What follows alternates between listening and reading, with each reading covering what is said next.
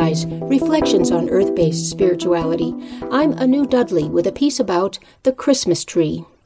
We are going out into our woods to get our annual Christmas tree. This event is something of a ceremony for us. For the past several weeks, I have been walking around in the woods to find the right tree.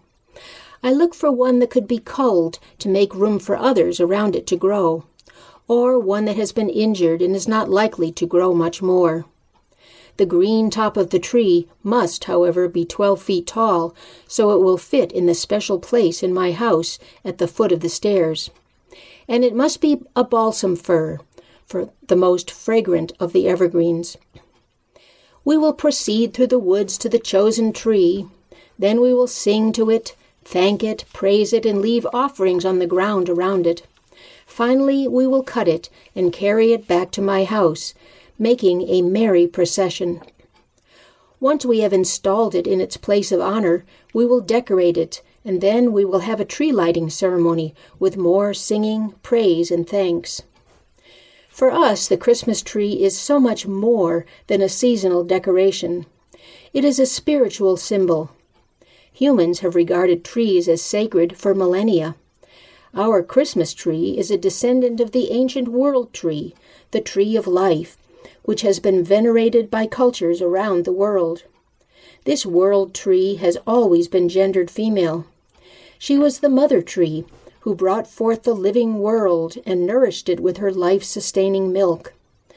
The world tree was the axis mundi, the sacred center around which the living world revolved, its roots reaching deep into the source of perpetual life, and its branches touching the rejuvenating heavens. The world tree as Great Mother had many emanations.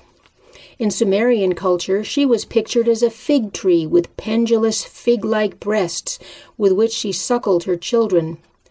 In Norse mythology, the mother tree was called Mjotviðir.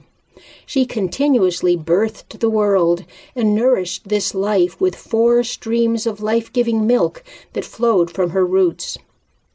On the other side of the world, the Mayans had their green tree of pleasure and plenty, the mother tree who created the universe and fed it with her divine nourishment.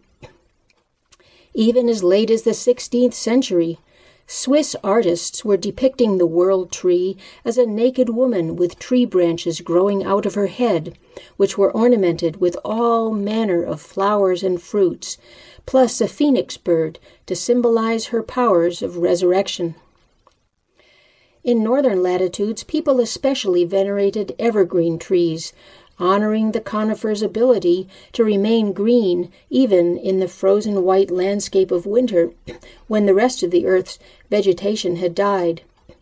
Here the spruce, pine, fir, and cedar seemed to embody the world tree's gift of perpetual life. Traditionally, the evergreen tree was part of the old pagan winter solstice festivities.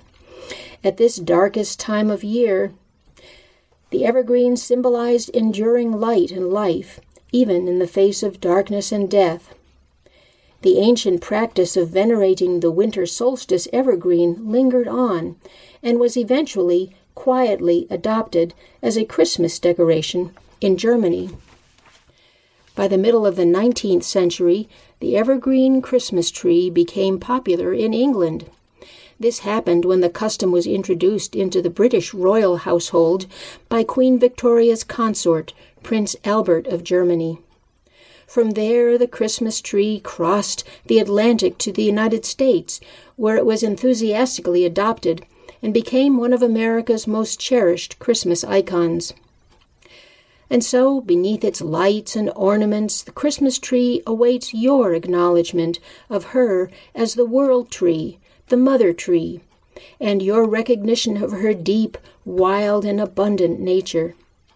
As winter moves across the landscape, the Christmas tree emanates light and love. May all good things hang from her branches, now and in the year to come. Blessed be. You've been listening to Earthwise, Reflections on Earth-Based Spirituality. I'm Anu Dudley.